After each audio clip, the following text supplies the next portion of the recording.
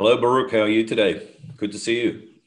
Shalom, Christian. I'm doing well, thank God. And you and your family? We're very well. We're doing well, even though we're going through some lockdowns here in Sydney, Australia, which are getting a little bit out of hand. But, we're still thankful to the Lord for his provision and his mercy and his protection. So we can't complain. Amen. How are things in Israel? Very well. We're doing good as a nation with the corona and all the limitations pretty much have been lifted.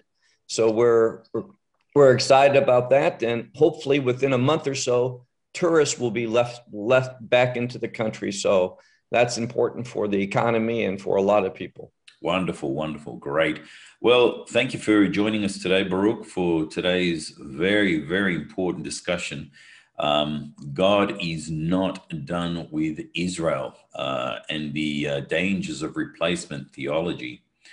We're going to, of course, as usual, look at a number of scriptures today. However, just by way of introduction, the first thing I like to say is that God is not done with Israel by no means. And the church is certainly not the new Israel, or the church has not replaced Israel.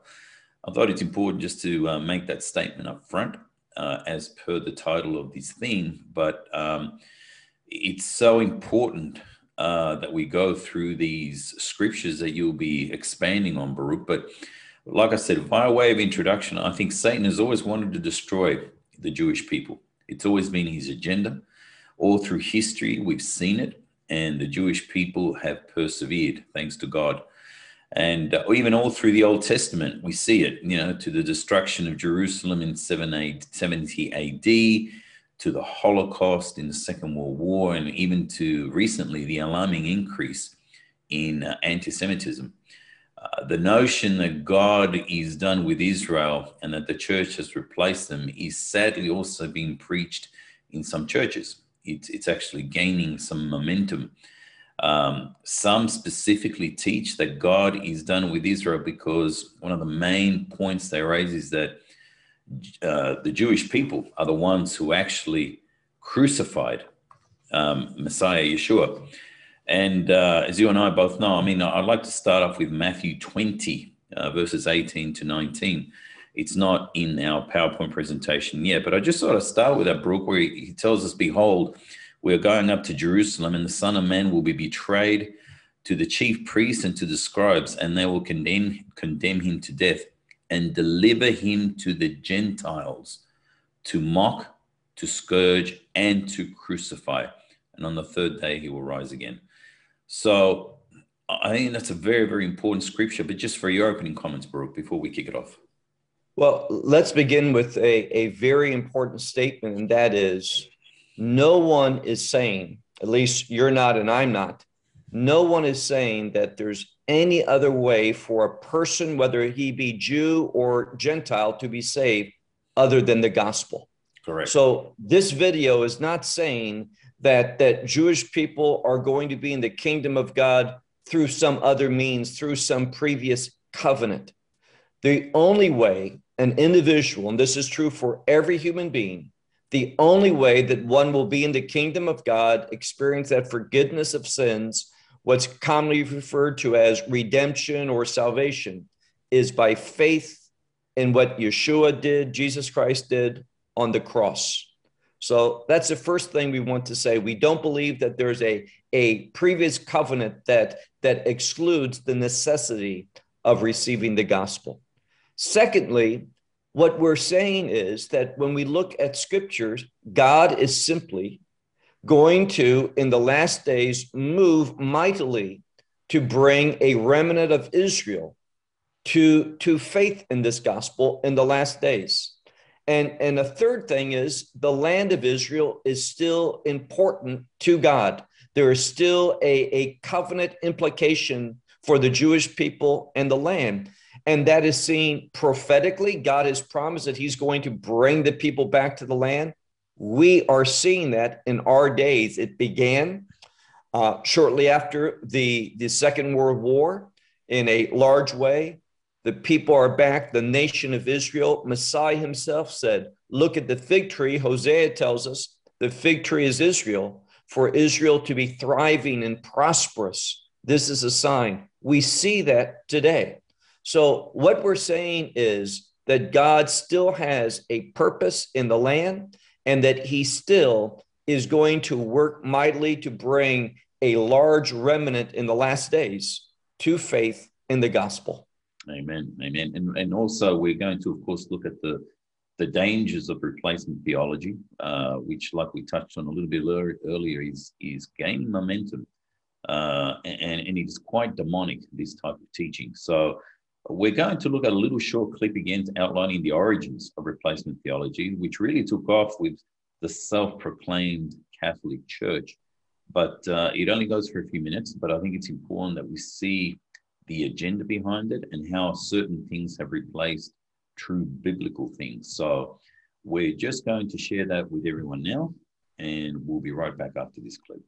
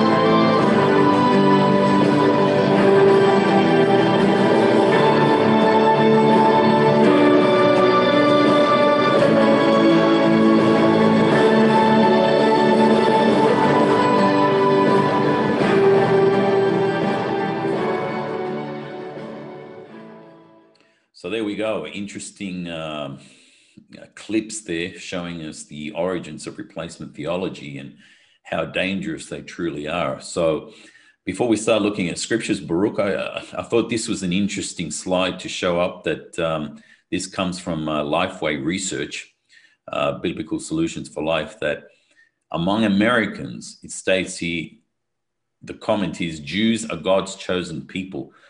44% of Americans disagree that Jews are God's chosen people. 46% agree and 10% are not sure. So we're looking at realistically 54% that do not agree with especially the Bible and scriptures that we're going to look at, that the Jewish people are God's chosen people. Just over for you for your opening comments, Baruch. Well, I think an important thing to ask is, what does that mean, the chosen people? Does it mean the favored people? And it does not. What it simply means is that God has chosen Israel with a significant purpose, God's purpose, to use the Jewish people for God's plan of ultimately establishing that kingdom. So it's important that we see it this way. And when you understand it biblically in this manner, it demands that God's not finished with Israel, that he is going to use them, just as we'll see in a later piece of scripture that you're going to show, that there's a necessity for the Jewish people to change their spiritual perspective if indeed the kingdom's going to come. So this is what this concept of the chosen people has to do with. Okay, great. We're going to look at a few scriptures first of all, because we want to set a foundation about confirming how the Jewish people, or we're looking at specifically the Old Testament, were listed and clearly classified as God's people.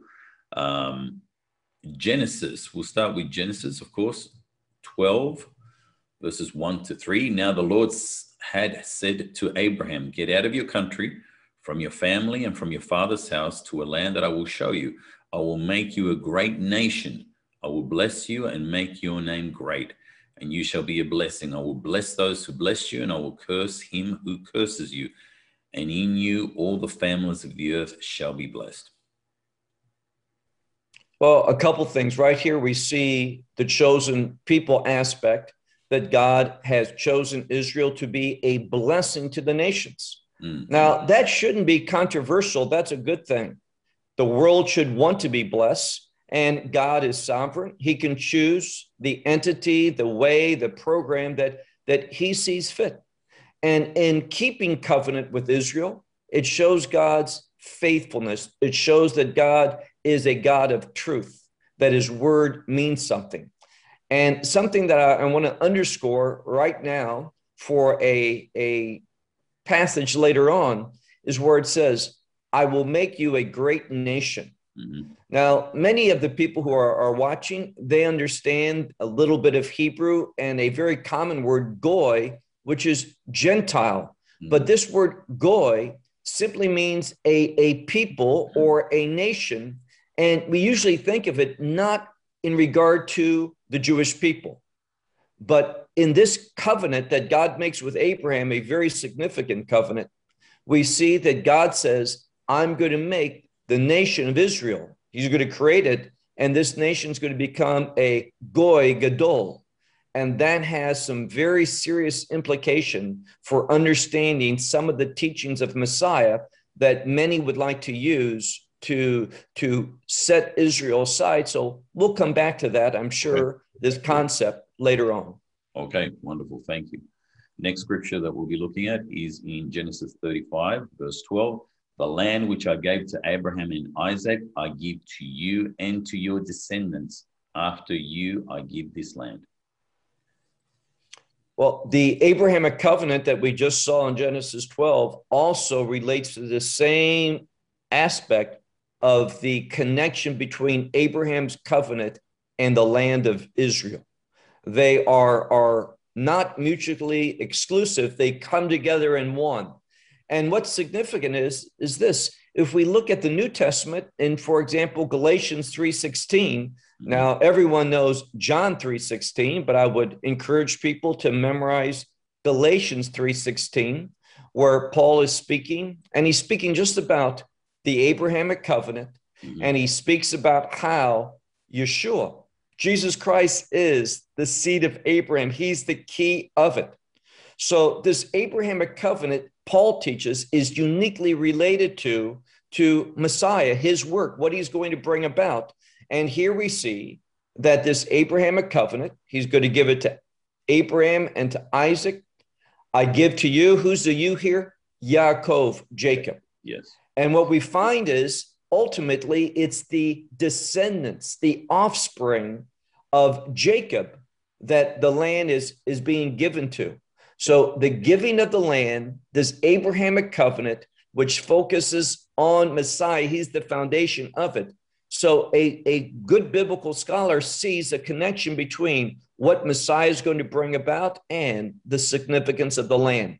And really, many replacement theologians, they see no significance of the land. And when the people are coming back, the fact that there's a nation, they all say that this is, the work of man. God's not in it. There's no relevance to this.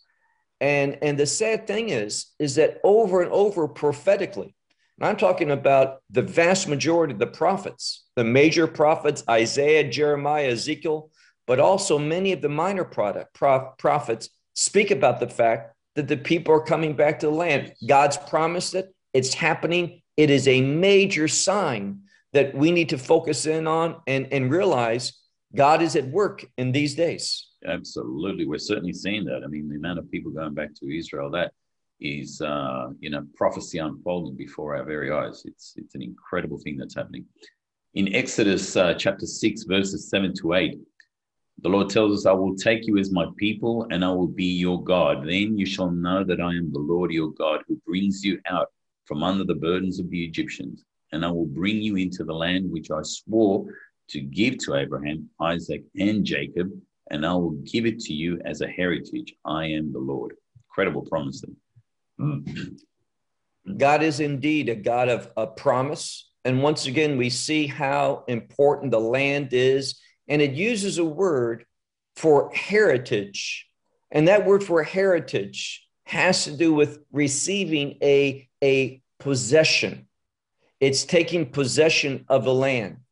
And that is vital for the kingdom promise to be established.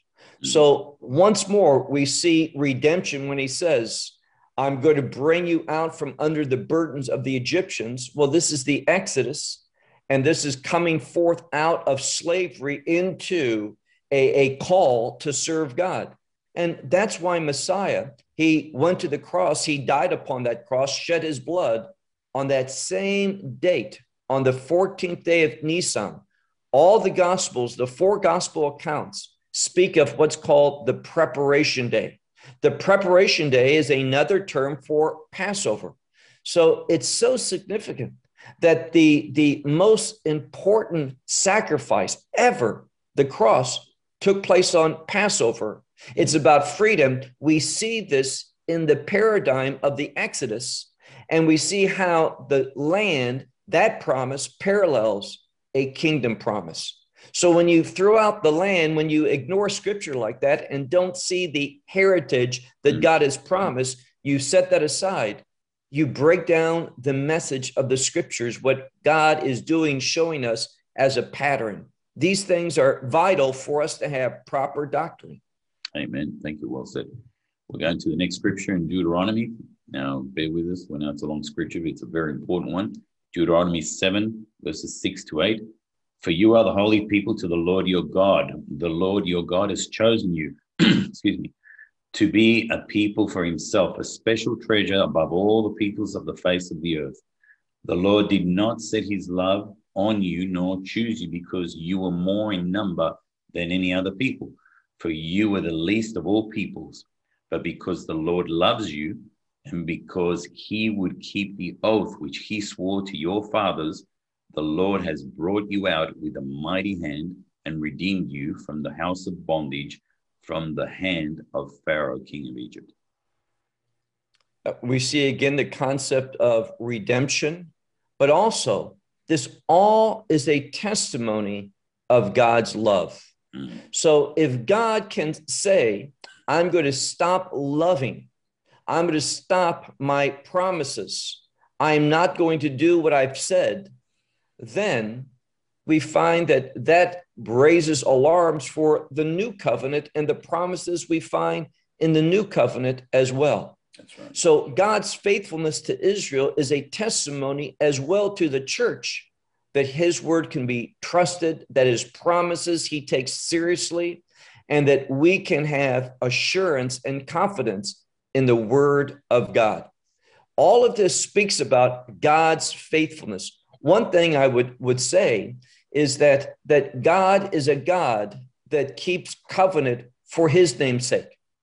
And this is true with the new covenant promise, but the paradigm, the pattern of that, and we see it today in how God has preserved the Jewish people. So many of the other nations around that the Bible speaks of in those days, the people who were in the land of Canaan, we don't have any of those individuals that represent that heritage. They have been destroyed. They are no more, many of the Canaanites. But Israel, despite attempt over and over to annihilate, exterminate, the Jewish people survive. And now we see a thriving, a prosperous people. And I mean that in numbers, in the same way that the Egyptians saw the people being prosperous, not wealthy. I'm not talking about that sense of prosperity, but a strong, a growing, a more numerous people. This is what's happening here in the land, that the people are expanding, the numbers are growing and such. And this is a testimony, but so many people ignore that. And that is truly a shame because they're not seeing what God's up to, and he's up to things according to what his word has promised. Absolutely. Thank you. We're going to look at Jeremiah now, another very important scripture. And then we're going to do a bit of a switch. But Jeremiah 31, verses 31 to 33, behold, the days are coming, says the Lord, when I will make a new covenant with the house of Israel and with the house of Judah, not according to the covenant that I made with their fathers in the day that I took them by the hand to lead them out of the land of Egypt. My covenant, which they broke, though I was a husband to them, says the Lord. But this is the covenant that I will make with the house of Israel after those days, says the Lord. I will put my law in their minds.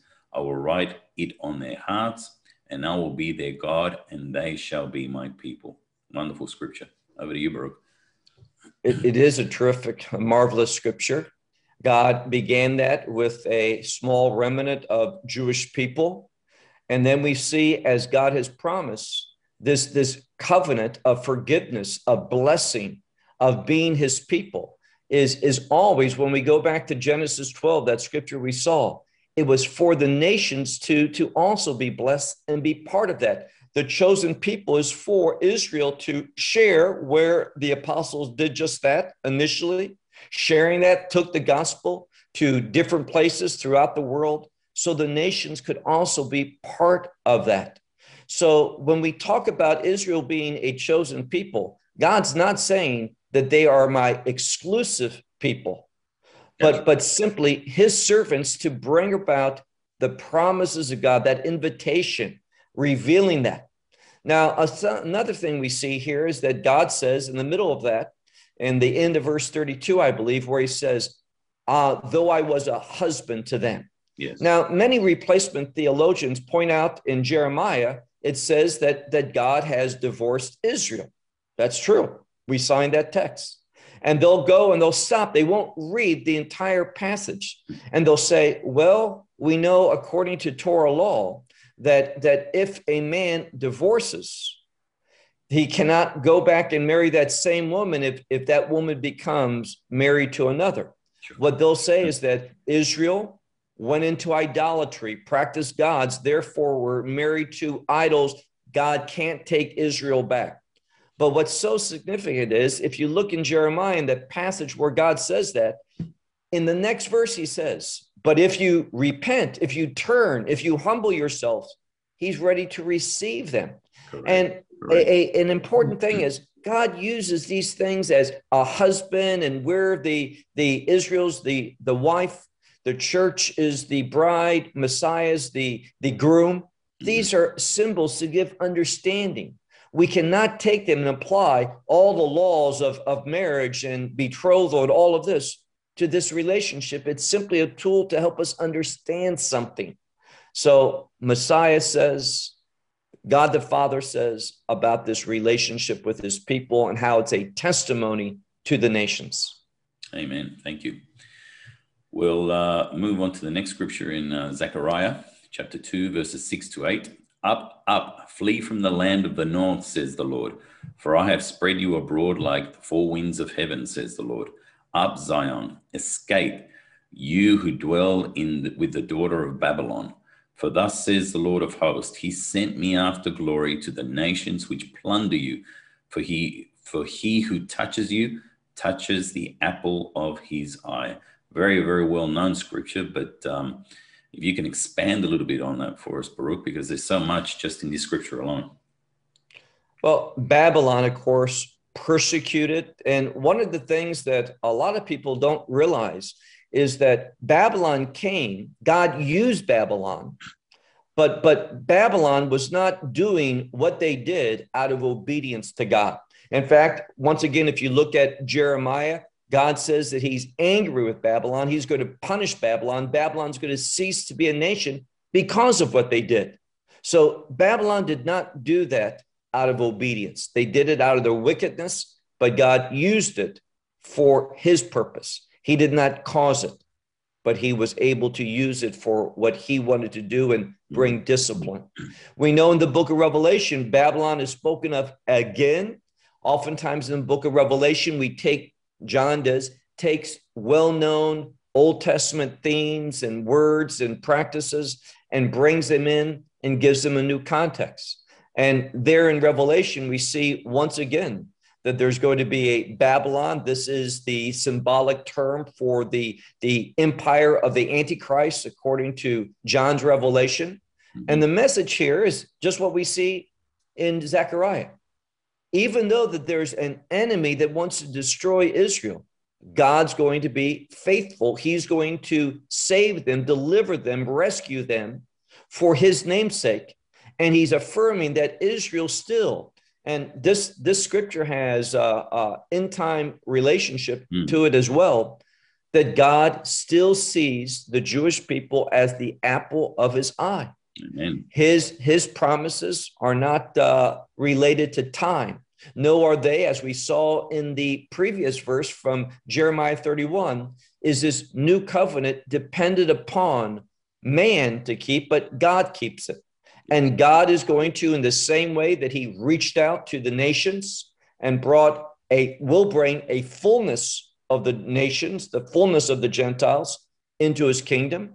Then we can expect, as Paul teaches, and I think we're going to look at some of these verses later on, that Paul teaches that God will, after the fullness of the Gentiles, turn his attention back to Israel. Correct. And this is oftentimes neglected. So the apple of his eye, a key concept, a message of God's unique relationship with the Jewish people because of a covenant.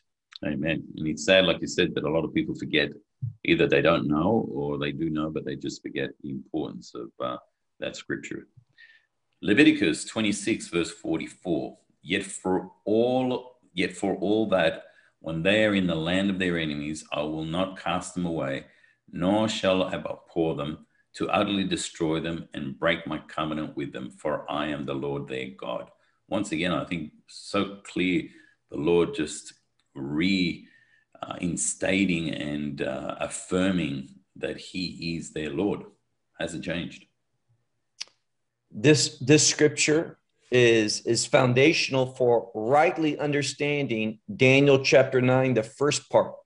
There's a very well-known Bible teacher from Minnesota, and he uses Daniel, the first part, where God says that the Jewish people were not obedient, were not keeping covenant, so he cast them out of the land. That's true, he did.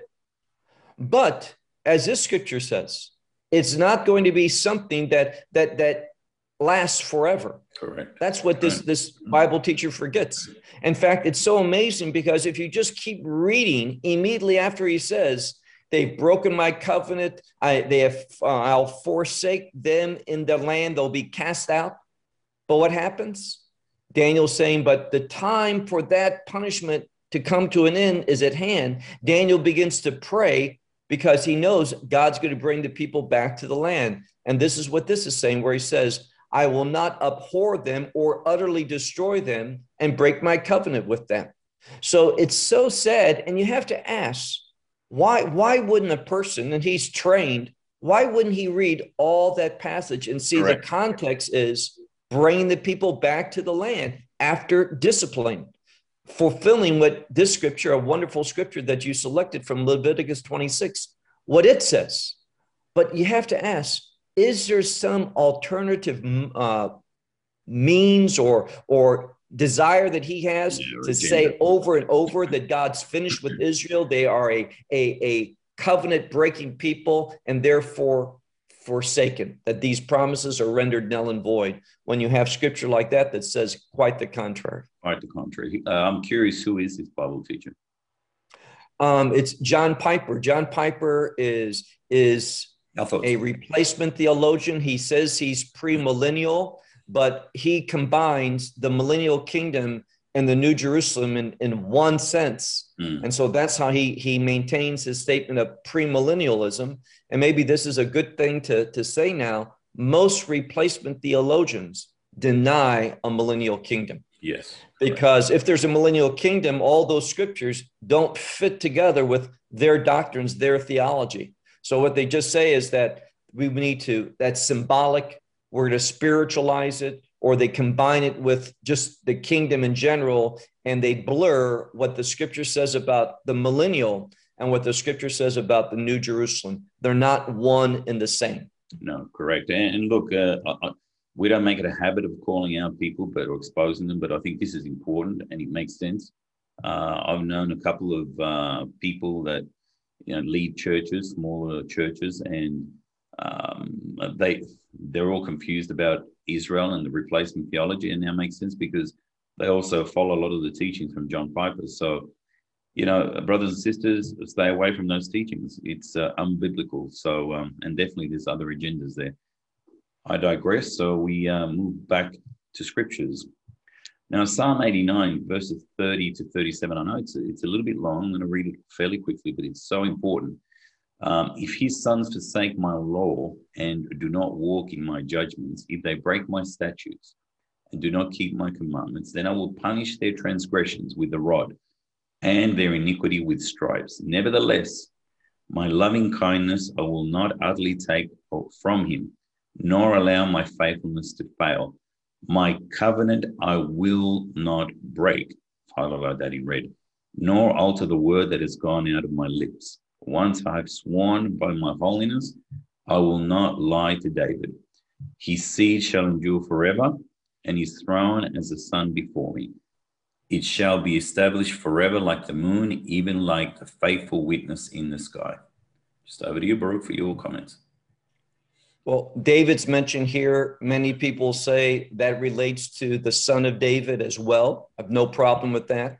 Mm-hmm. And so they'll interpret it saying it's only those who believe in the son of David that this is appropriate for speaking to.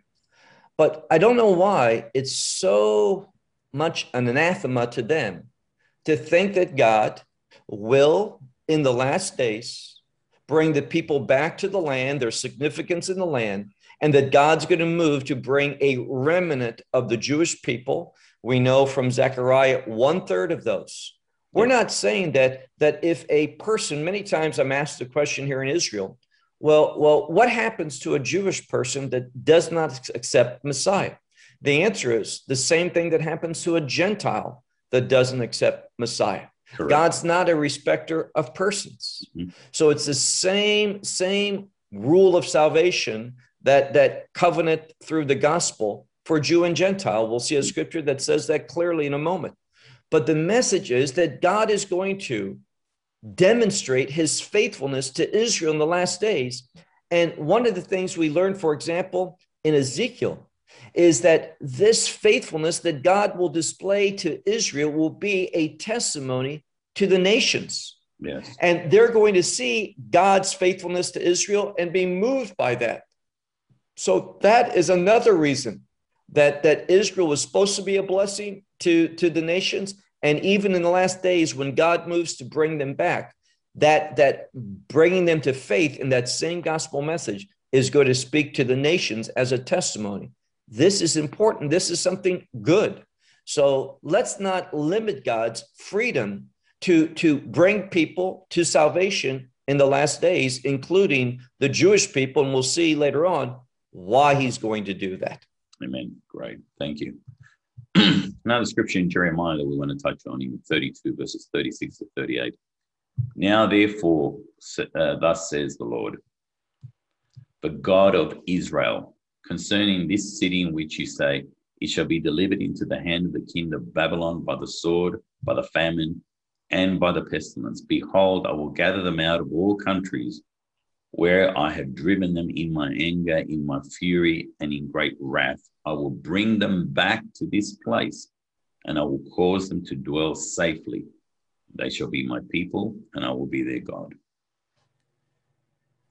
Well, first of all, I would ask our viewers, what's so unique about this passage? Because again, many replacement theologians will say this has already been fulfilled. But notice what it says in the middle of this text, where it writes, out of all countries. Yes. This is unique.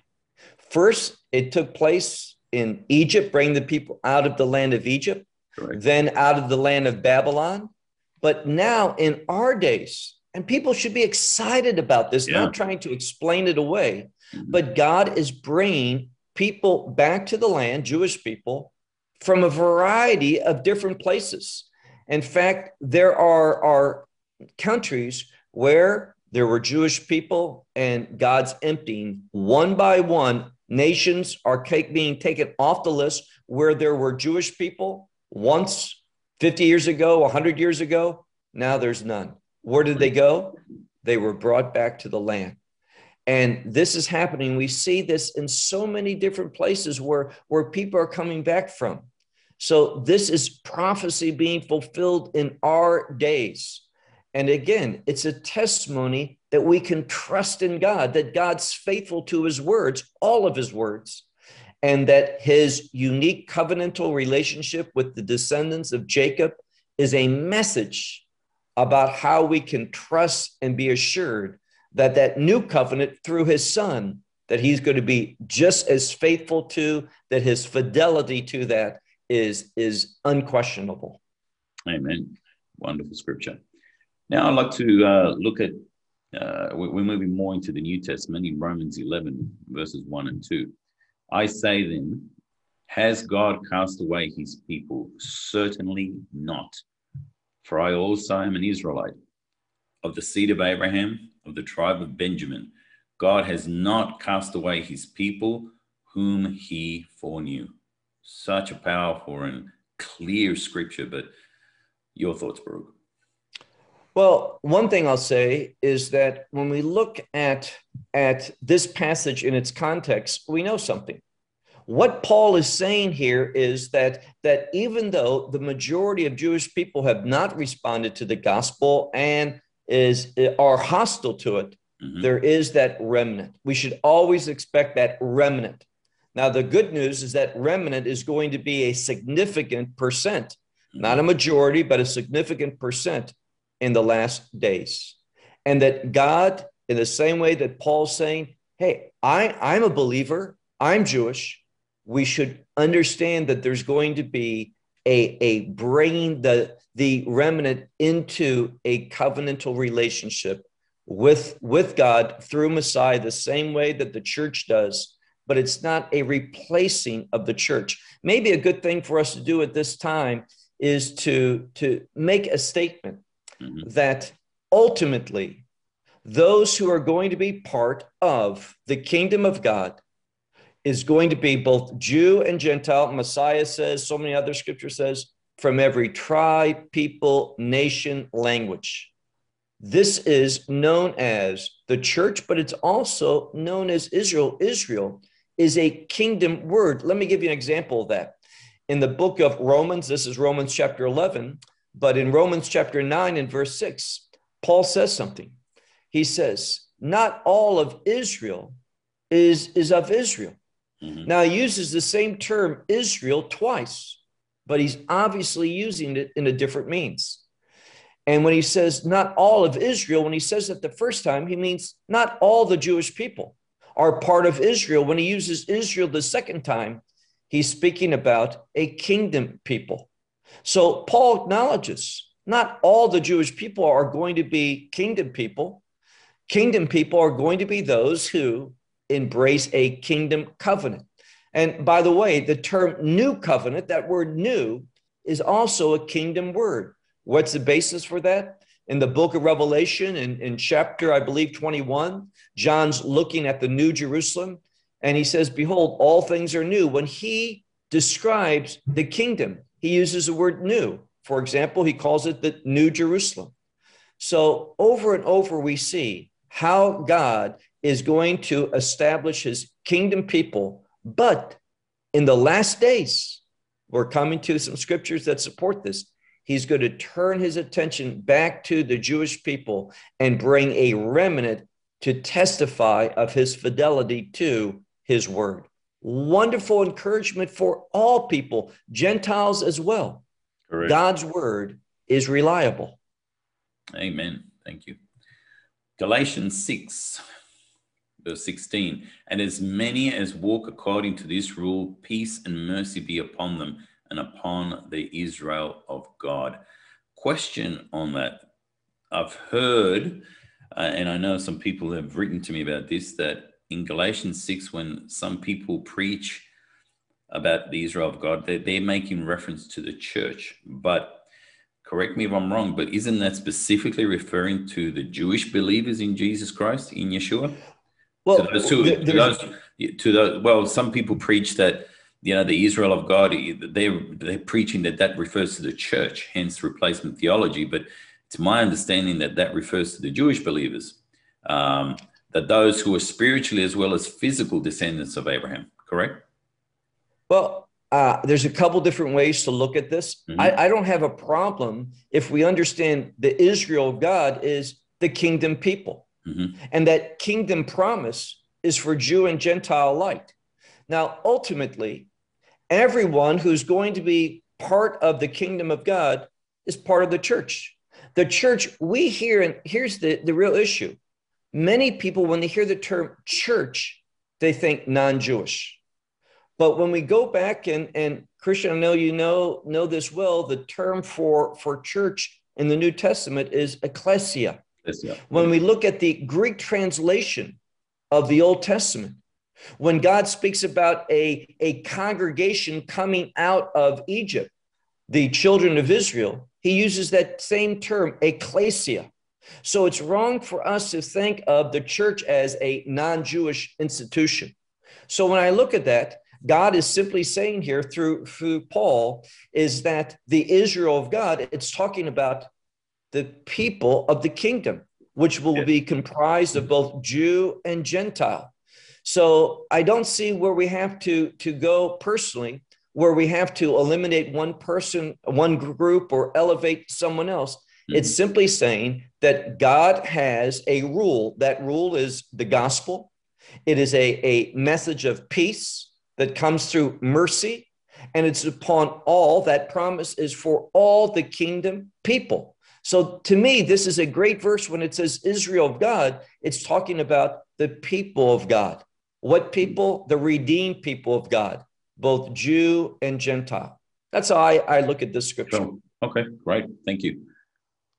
Let's look at the next scripture, 1 Corinthians 10:32. Now, I think, once again, correct me if I'm wrong, but doesn't this scripture clearly make a distinction between Israel and the church, where it says, give no offense either to the Jew or to the Greeks or to the church of God? Here again, we see the Jewish people here are being talked about as non-believers at this time, and the Greeks as well, non-believers at this time. We don't want to do something that is vehemently opposed to anyone, not Jew or Gentile. Many times the term Greek is used to speak of a Gentile. We're coming to a verse in Romans chapter 1 that also speaks to this. And then he says, also, we need to live in a way that's not offending the people of God, in the sense, the new covenant people of God, the kingdom people of God. We could see Church of God, the Israel of God, those who are going to be in the kingdom of God. So we need to have a conduct that does not give an offense. And here, an offense is a stumbling block. Right. We're not trying to live in a way that puts a stumbling block before a Jewish person. We don't want to do that before a Gentile person. And we want to live in a way that does not bring any type of discredit, any type of negativity upon the church of God, the believers, the kingdom people. We're supposed to live a sanctified life. And that's really what Paul in this passage is speaking about, is how that we need to live a life that has a testimony whereby a Jewish non-believer sees it and they're moved by that. That testimony touches them. They see godliness, righteousness. They see God at work in our life. Not only does a Jewish person see that, but so does a Gentile person sees that. And we do it in a way that does not in any way contradict what the people of God are supposed to be about. So it's an admonition to live a life that reaches out to all people and is a testimony also to what true believers are supposed to be about. So that's how I like to look at this scripture. Wonderful. Great. Thank you. Romans 11, verse 26. And so shall Israel, so all Israel shall be saved, that it is written, the deliverer will come out of Zion, and he will turn away ungodliness from Jacob. Your comments, Baruch.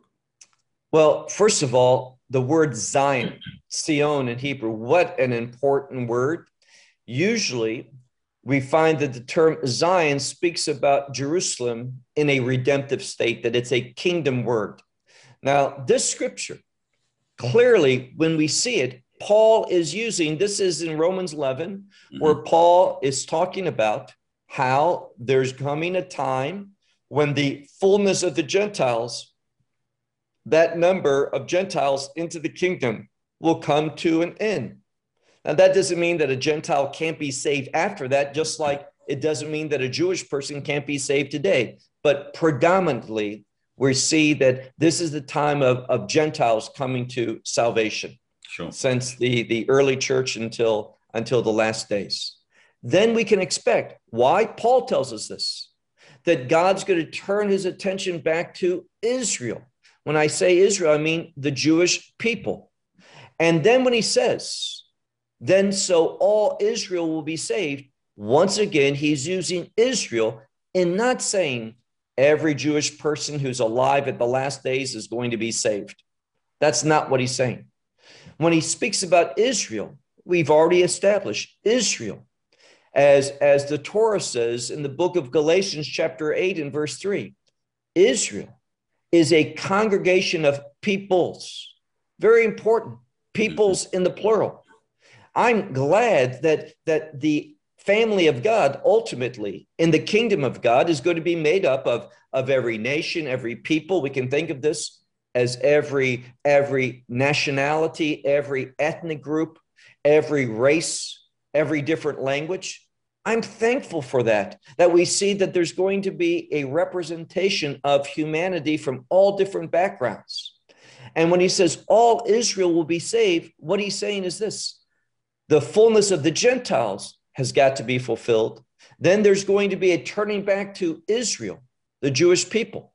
And when Israel, when Messiah does that work, when the deliverer, that's the Messiah, does his work to turn away the ungodliness from Jacob, the Jewish people, then we see that there's going to be the kingdom established. When it says all Israel, there's that Gentile component and that Jewish component.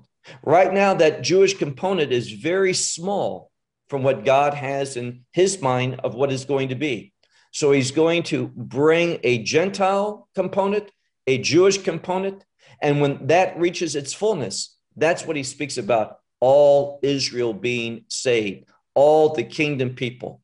And we didn't mention this earlier, but but a very important word. You read it, you mentioned it, I didn't comment on it. That's the foreknowledge. God's foreknowledge, and maybe someday we'll do a study of this because it's such an important doctrine in the scripture, how God moves according to his foreknowledge. It has such serious implications.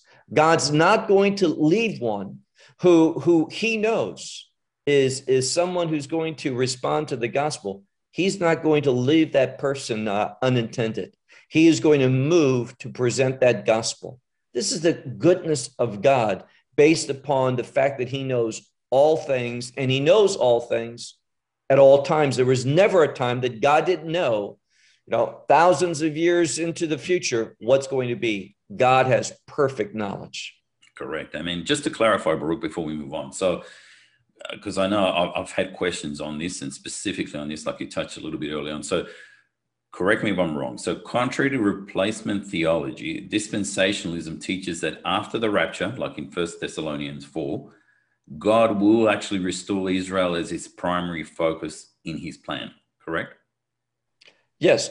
After the rapture, God is going to turn primarily to Israel to bring them to faith, because that is a necessity for the kingdom, the millennial kingdom, to be established. Correct. So yes, I agree strongly with that. So also to follow up from that, just to reiterate once again, so the church has not replaced Israel in God's plan. So while God may be focusing his attention primarily on the church in this dispensation of grace, God has not forgotten Israel, and one day will restore Israel to his intended role as the nation that he has chosen, like we saw in Romans 11, correct?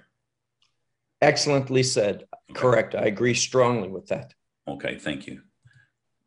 Romans 1, we'll go back to 1 verse 16. For I am not ashamed of the gospel of Christ, for it is the power of God of salvation for everyone who believes, for the Jew first, and also for the Greek.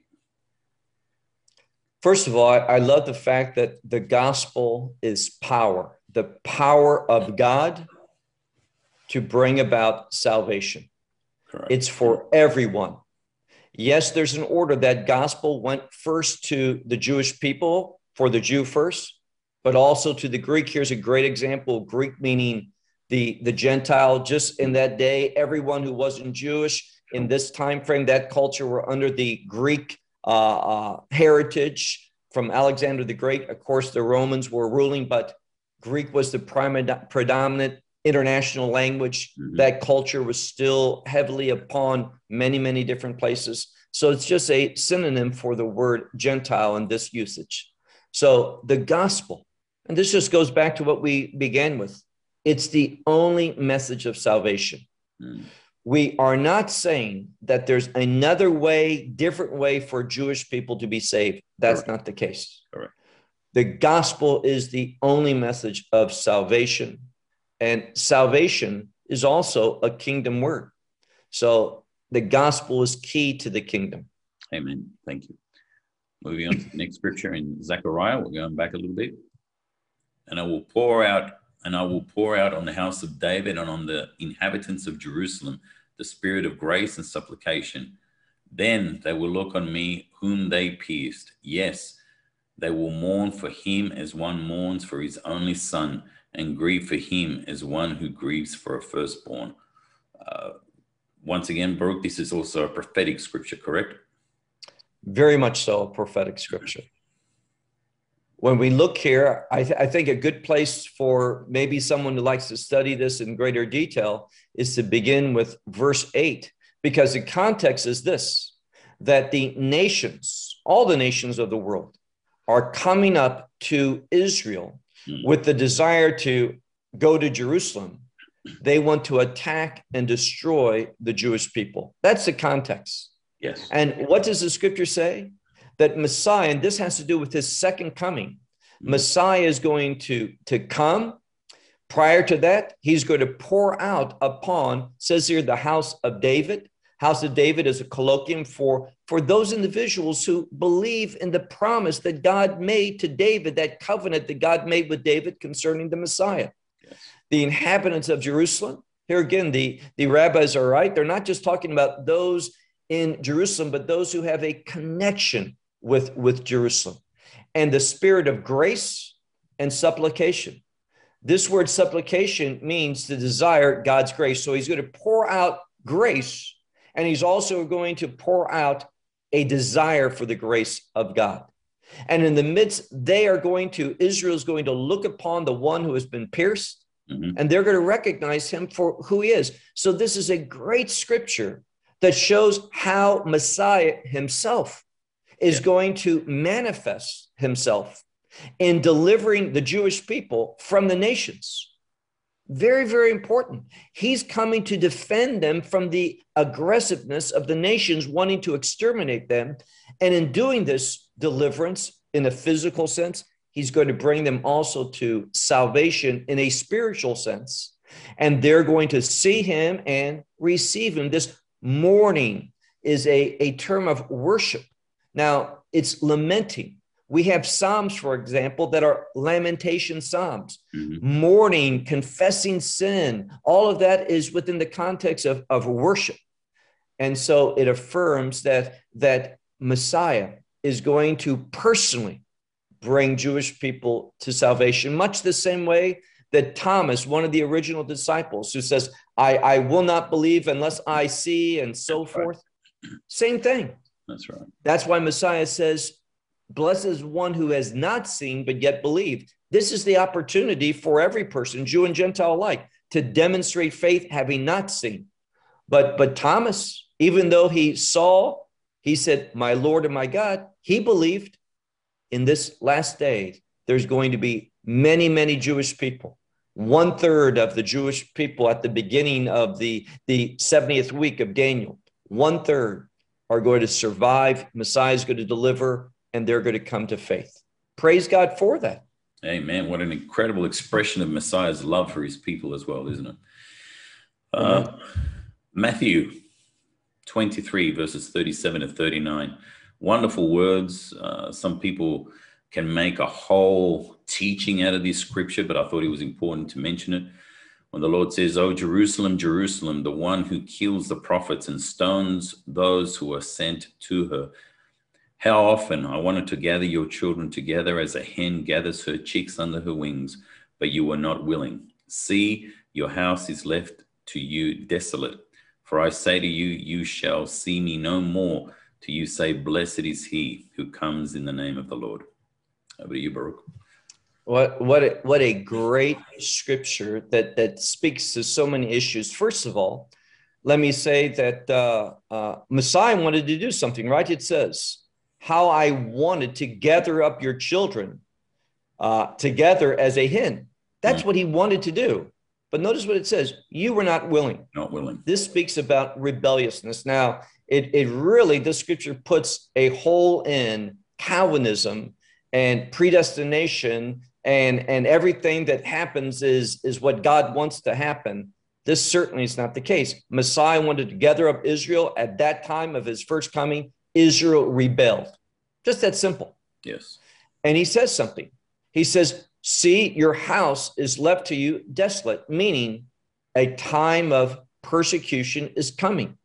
Messiah prophesied that in 70 AD, but it's also relevant for what's going to happen under the leadership of the Antichrist. Correct. And all of this is to create a need among the Jewish people for deliverance. And it's only going to be when they are surrounded by all the nations of the world that they're going to cry out saying, where's Messiah? Where's this one that we have hoped for, that our prophets told us about? Where is he? And then that scripture we read just a moment ago from Zechariah, he's going to appear. And before his appearance, they have to say something. And calling out and desiring for Messiah, they're going to say that wonderful, there's a song also taken from this, Baruch haba b'shem Adonai, blessed is the one who comes in the name of the Lord. They're going to say this. By the way, this is taken from the Psalms, from a passage known as the Hallel, which is said on holidays. And it's times when there's a messianic expectation based upon the holiday and the message of many of these holidays, which are redemption and deliverance and the faithfulness of God. So they're going to say that. They're going to desire Messiah. And this just goes right back to, and this is the teachings of Yeshua himself. It goes right back to say that there's going to be a change. This phrase, blessed is he who comes in the name of the Lord, refers to a change that is coming, spiritual change to the Jewish people. And that spiritual change is that they're going to desire Messiah, and he's going to reveal himself to them, and they're going to receive him. That has to happen before the kingdom, that millennial kingdom, is established. So I don't know why people want to reject this teaching of what Yeshua said in Matthew 23. It's a powerful one, especially when you take it in context, because the first part of Matthew 23, in fact, all of it up until verse 37, Messiah is scolding the leadership. Very important, the leadership, and not preparing the people. And then he promises, like the prophet says, that he himself is going to go out and search and deliver and bring a remnant of the people to faith. That's what the scripture speaks about. Praise God for it. Amen. Well, we're now going to stop sharing the screen, and just Baruch, just some other closing comments. I've had some questions as well, and some and they're done very respectfully, by the way, some of the questions that have come through. But a lot of people are saying out there, and I'm talking about believers, sadly, that they're saying that, well, the Israel of today is not the same Israel as the Bible. They make reference to, okay, once Jerusalem was destroyed in 70 AD, that was it for the Israeli people. So that all these promises they're not relevant for the Jewish people of today. What would be your response to that? I see no biblical basis for that. I think it's very important that the nation of Israel has been reestablished at the time that it is. We see, as you pointed out, such growing hatred that's not based upon anything whatsoever. We see, for example, I'll share this story, and I apologize for taking the time to do it, but no, it's good. I was at the bank not too long ago, and I was talking to the clerk, and I saw a picture on her desk, and I said, "Where is that?" She said, "Oh, I have lots of family in Los Angeles." And the change that is happening in Los Angeles to the Jewish community, you mentioned anti-Semitism is rising. Her family, one of their neighbors, has a young boy, and his leg was broken. He was attacked only because he was Jewish. This is what the other kids were saying. They were putting him down because he's Jewish, and he was beaten up, and one of the kids were stomping on him and broke his leg. This is what's happening because of this mentality that the Jewish people have nothing to do with God anymore, that they've been rejected, they are Christ killers, and all these things that are so far removed from biblical truth, they are surfacing. So we need to be people that are very sensitive to prophets. And let me just close by saying this, and that is, replacement theologians, they are not people who deal with prophecy. They run from prophecy. And they always want to say, that's been fulfilled, that has no more relevance, that's been done away with, and such. And it's amazing that somehow or other they know all the prophecy that's been done away with.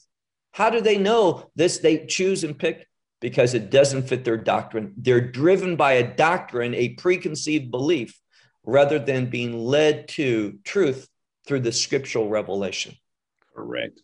That's spot on. It's just like the New Apostolic Reformation, all these word of false prophets that they'll never teach on those scriptures about, when Jesus said there'll be, in the last days, there'll be false teachers, false prophets, and wolves among sheep. They'll never teach that because they're exposing themselves. So, it's truly sad. It's actually demonic to see the increasing of anti-Semitism. But sadly, correct me if I'm wrong, Baruch, but it's prophetically, it's going to get worse. Unfortunately, you're right. It is going to get worse. So I just encourage, just before I hand over to you for your last comments, Baruch, I just encourage brothers and sisters, let's focus on biblical truth. Let's not listen to what certain people are teaching, even if in your local churches they're teaching replacement theology, or that the church is the new Israel. brothers and sisters, run the other way. That's not scriptural. It's not biblical. And then it's an underlying demonic agenda there. So, we need to pray for Jerusalem. We need to pray for the peace of Jerusalem, and we need to support, our Jewish brothers and sisters, and keep praying for that land. Baruch, over to you for your closing comments. Yeah, oddly, I really do have a closing comment for this one. If Christian, you have a Bible handy? Yes, I've got my electronic Bible here. All right.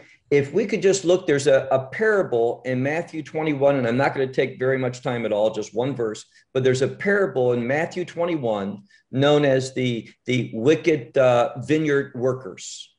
And I just want to look at one verse. We all know the context that the vineyard owner produced a vineyard, get everything, leased it out.